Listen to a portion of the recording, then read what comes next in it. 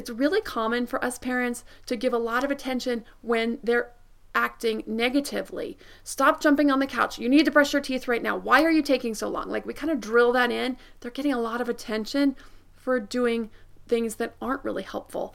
And then they're not getting a ton of attention when they're doing things that are helpful, when they're being helpful, when they're doing what they're told. We just let them do it and we're like, oh, and we're like relaxed and yay, they're doing what we asked them to do.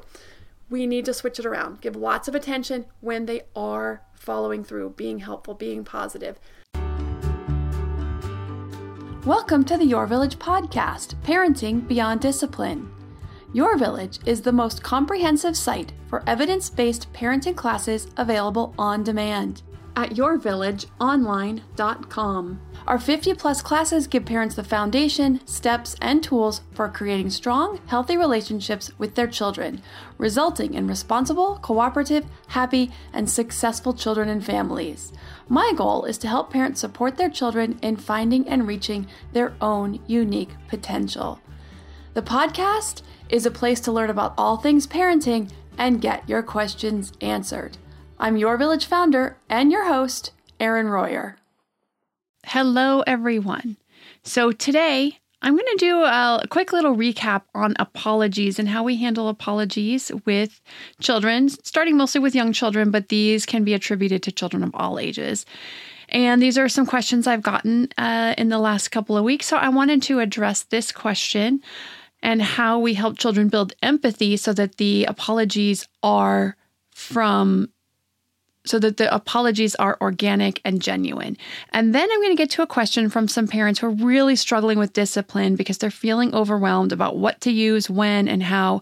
And they feel like they're kind of just throwing things at the wall and trying to see what sticks, and they're not being consistent, and they may not be using the right tool at the right time. So I am going to help to tease this out and show this family and anyone else out there how you can break this down and start with first things first and then add in more as you go so that you're not overwhelmed and trying to do too much at once.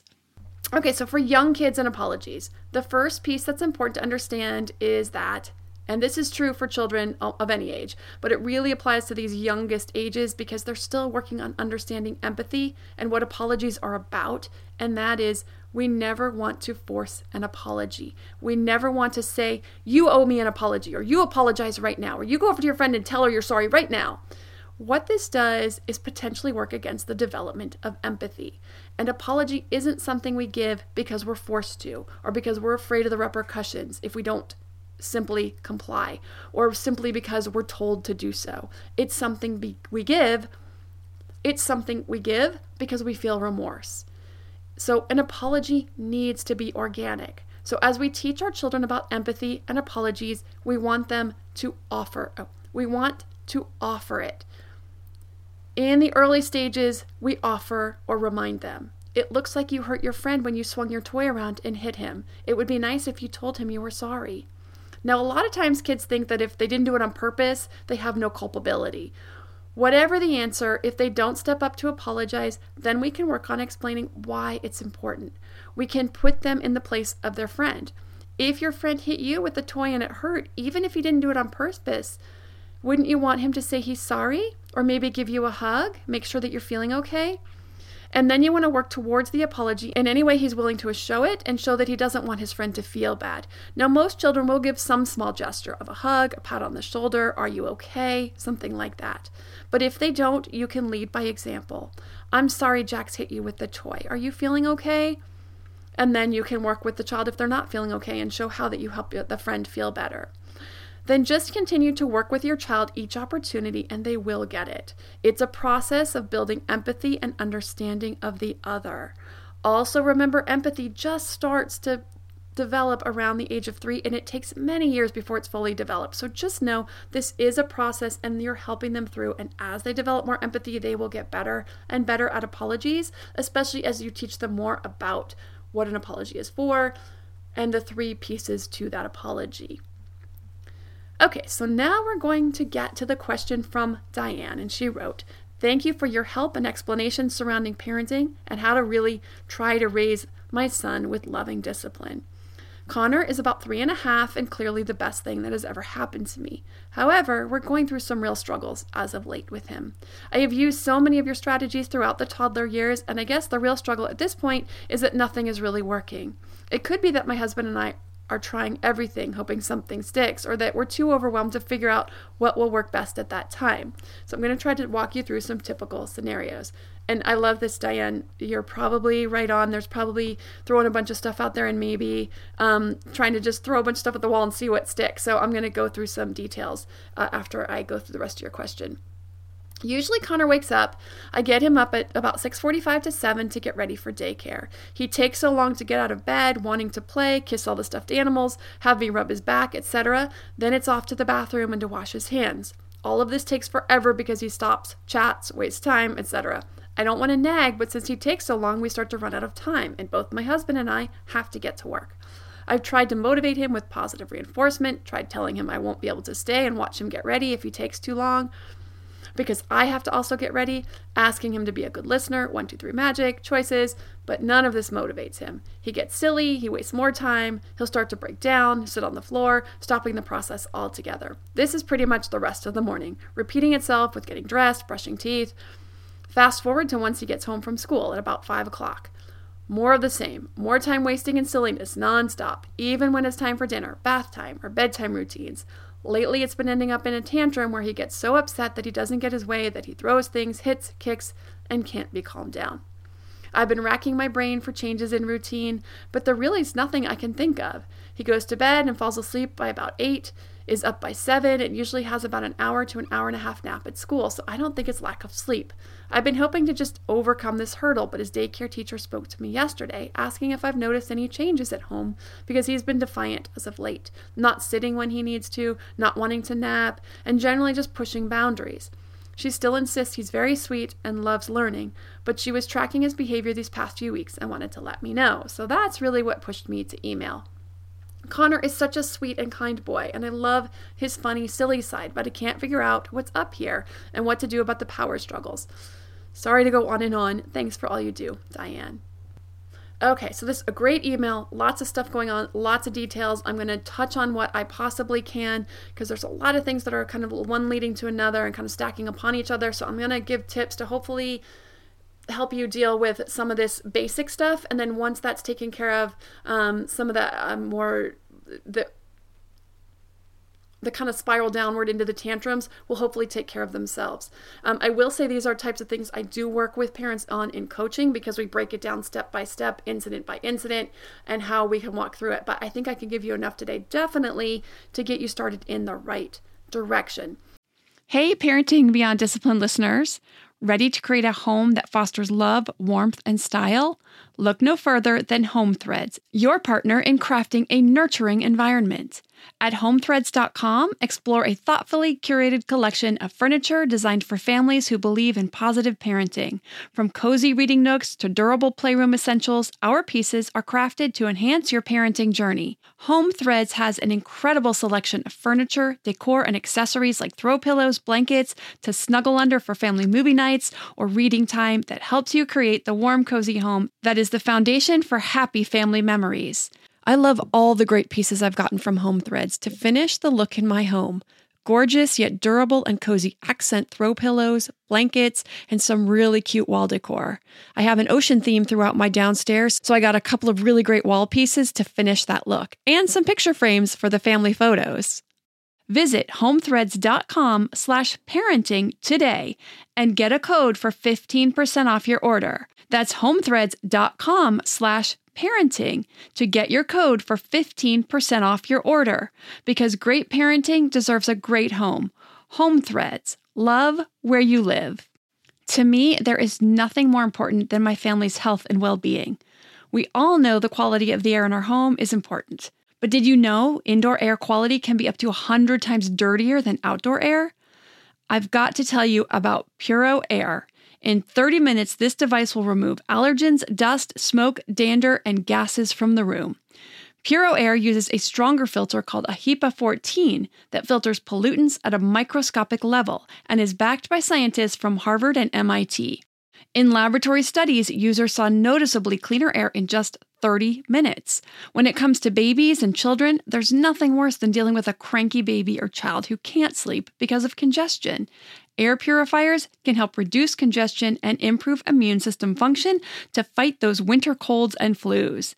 I use my Puro Air purifiers to clean the air in my home, especially in our bedrooms while we sleep.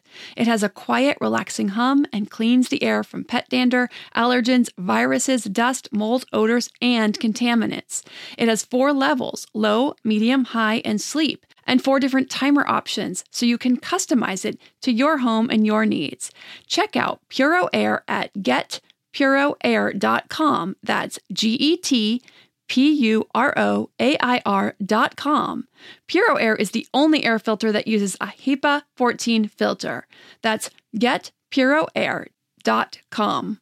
So the first thing when we're dealing with our toddlers and children, older children even, like not middle school, elementary age children, well, even middle school children, we all do this. Even older kids can do this too. But the first thing we want to do is figure out the reason. What's going on with the misbehavior? In the class, it's called Misbehaviors and Solutions. I cover many reasons why kids misbehave. Now, there's 4 main reasons children misbehave once we've taken care of the prevention pieces of it. One of those reasons is undue attention. Children are looking for attention, and this is what strikes me, what's happening here with Connor. All that fooling around, the silliness, that's looking for some attention. So we're going to start with the positive tools. So whenever we have an issue with a child, we want to really, really move towards the positive tools. That doesn't mean you're not going to use some of these other ones. You are. But you're really going to want to remember to be really intentional about the positive tools and really build that strong foundation so they're getting attention for positive things. This turns it around. It shouldn't take too long. A couple of weeks, lots of positive attention, lots of positive feedback for doing positive things when he does them, will then get him to do more and more positive things. Because it's really common for us parents to give a lot of attention when they're acting negatively. Stop jumping on the couch. You need to brush your teeth right now. Why are you taking so long? Like, we kind of drill that in. They're getting a lot of attention for doing things that aren't really helpful. And then they're not getting a ton of attention when they're doing things that are helpful, when they're being helpful, when they're doing what they're told. We just let them do it and we're like, and we're like relaxed and yay, they're doing what we asked them to do. We need to switch it around. Give lots of attention when they are following through, being helpful, being positive. So you want to give positive feedback every time he's doing something helpful. If he does something the first time you asked, give positive feedback. If he puts his toys away right away, thank you for putting your toys away the first time I asked. That is so helpful. You want to work on lots of positive feedback. Thank you for getting your pants on all by yourself today. That is so independent. That type of thing. Lots of positive feedback. Put lots of focus on that. Number 2, special time. You want to give your children special time if they are, especially you want to focus on this if you're noticing that undue attention. Now, there are some kids who will just push the attention piece, right? You're doing all these things, lots of positive feedback. You are spending that special time with them. If you're doing that and they're still kind of pushing, especially the really little ones, and especially if there's a sibling in the house, they're going to push for that attention. If they're getting plenty of attention, you're not killing yourself over it. You're not breaking your back over trying to spend as much squeezing every second of every day that you can giving them attention. You don't have to do that. If you're giving them some special time, so special time is, they get that at the end of the day when you're reading books and you're snuggling in bed, but also a little bit of playtime with them during the day. If you can do this a couple of times for 20 minutes, even if you can only do it once a day, that's fine.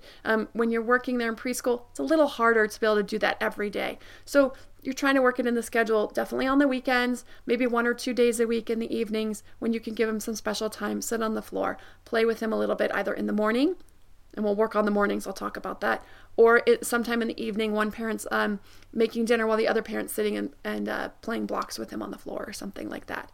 Focus on those 2 things. Okay, choices. You want to make sure you're using them properly. So there's several pitfalls to choices. I covered a little bit of this in last week's episode because there was something similar to this about what the pitfalls are to choices. I think I mentioned maybe 1 or 2 to those. I also have the video on the YouTube channel about all the pitfalls with choices and how to avoid them. So that is on the Your Village YouTube channel. You can just search Your Village and the channel will come up. I think it's the very top.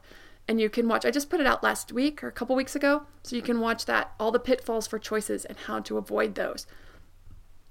Because if you're falling into the pitfalls, it does render them ineffective. You have to use these effectively. So you're doing lots of positive feedback. You're giving them some special time. I also didn't mention, if you can get them out to the park, you can get a little bit of, time outside. I don't know where you live, but, pull them on the sled outside. Doing a little bit of special time during the week. So you're doing that. You're using your choices effectively. And they're hopefully working better too. You're avoiding the pitfalls. You're giving solid choices with the boundaries around them. Okay, the choice doesn't work. Now you're going to move to 1, 2, 3 magic. This is an extension of choices when choices doesn't work. You want to offer the choice first because they're getting some freedom with that. 1, 2, 3 magic is you're doing it my way. You're doing it you're doing it. The 1, 2, 3 magic is not a choice about whether you're doing it or not, and neither is choices. It's like we're doing this, but you get to decide how we're going to do it. So you get to 1, 2, 3 magic. It's we're going to do this. So you can take your choice or I'm going to do it for you. It's kind of, it moves into a consequence. It's not a full positive discipline tool. It is a consequence. But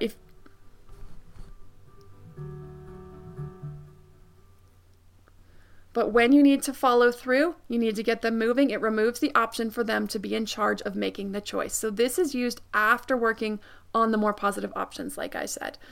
It's basically when a child doesn't choose and you need to make things happen.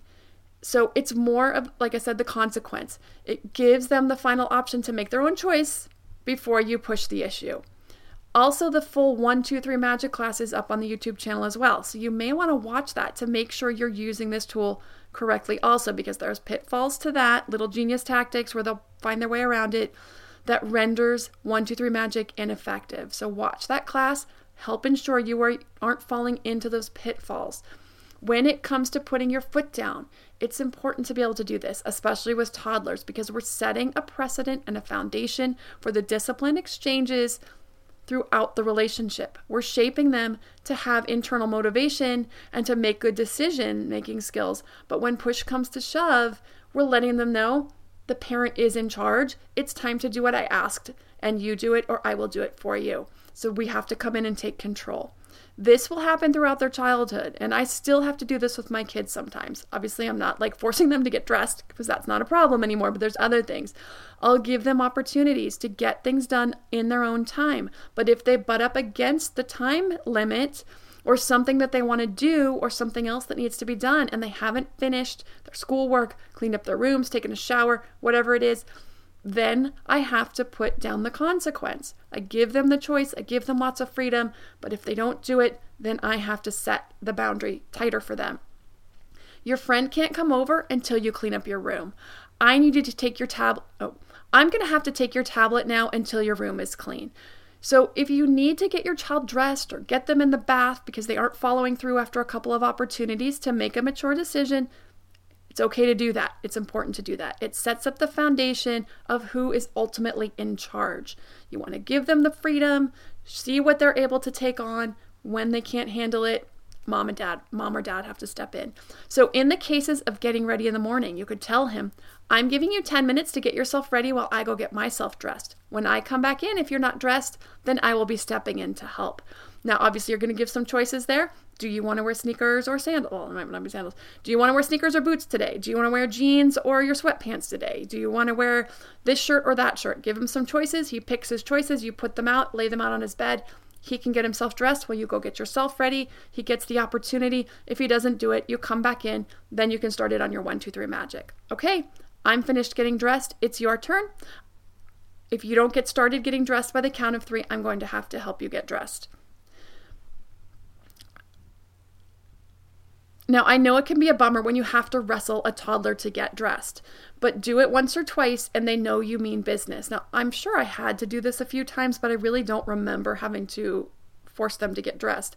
I do remember a few incidences of wrestling to get shoes on. I'd give them a choice of the shoes. They'd choose the shoes or they wouldn't. Okay, then I'm going to choose for you. I'd choose the shoes, then they wouldn't get them on, and I'm sitting them on my lap and I'm getting those shoes on their feet. I remember it with the car seat too. It's just not an option of whether we go get dressed, or whether we wear shoes, or we strap into our car seat. But do it a few times. They will learn you mean it when you say it's time to get dressed, get in the car seat, put on the shoes, get in the stroller if they let go of your hand in the parking lot, etc. You set the boundary. They don't do it. You follow through. Firm but kind. Now, it may not feel kind when they're screaming, raising their bum out of the car seat as you're using your forearm to force them down in and strap and buckle them in, or pull that shirt over their head. But it is because it's about the safety. It's out of love. And you can give that with your voice. You can be very soothing. I realize you don't want to get into your car seat right now. I need you to get in your car seat because we're going to drive and it's not safe. And we can only drive if you're safely buckled in your car seat. I love you. I need you to stay safe. We're putting the car seat on right now. So your voice is soothing, but you're being strong and setting the boundary and you're pushing through. Okay, so there's a ton I could dig into here, breaking it all the way down as far as exactly how to offer choices first, then when and how to move to 1, 2, 3 in each instance. But I think I gave some pretty good ideas of how to do that already with the morning routine. But this is the type of detail I get into with coaching, so parents can give more feedback about exact incidences, what's happening, their current reactions. But hopefully the videos on the YouTube channel, along with these tips, will help get you going in the right direction. One last tip, using logical positive consequences can often do wonders. So if he has a favorite toy or activity, a leftover time before you have to leave for school, he can use that time to do that activity, playing with blocks, his trains, coloring, whatever it is. You could even have a special toy that he can only play with in the morning before you leave. And if he's ready on time, he can have 5 to 10 minutes to play with that toy before you leave for work or school.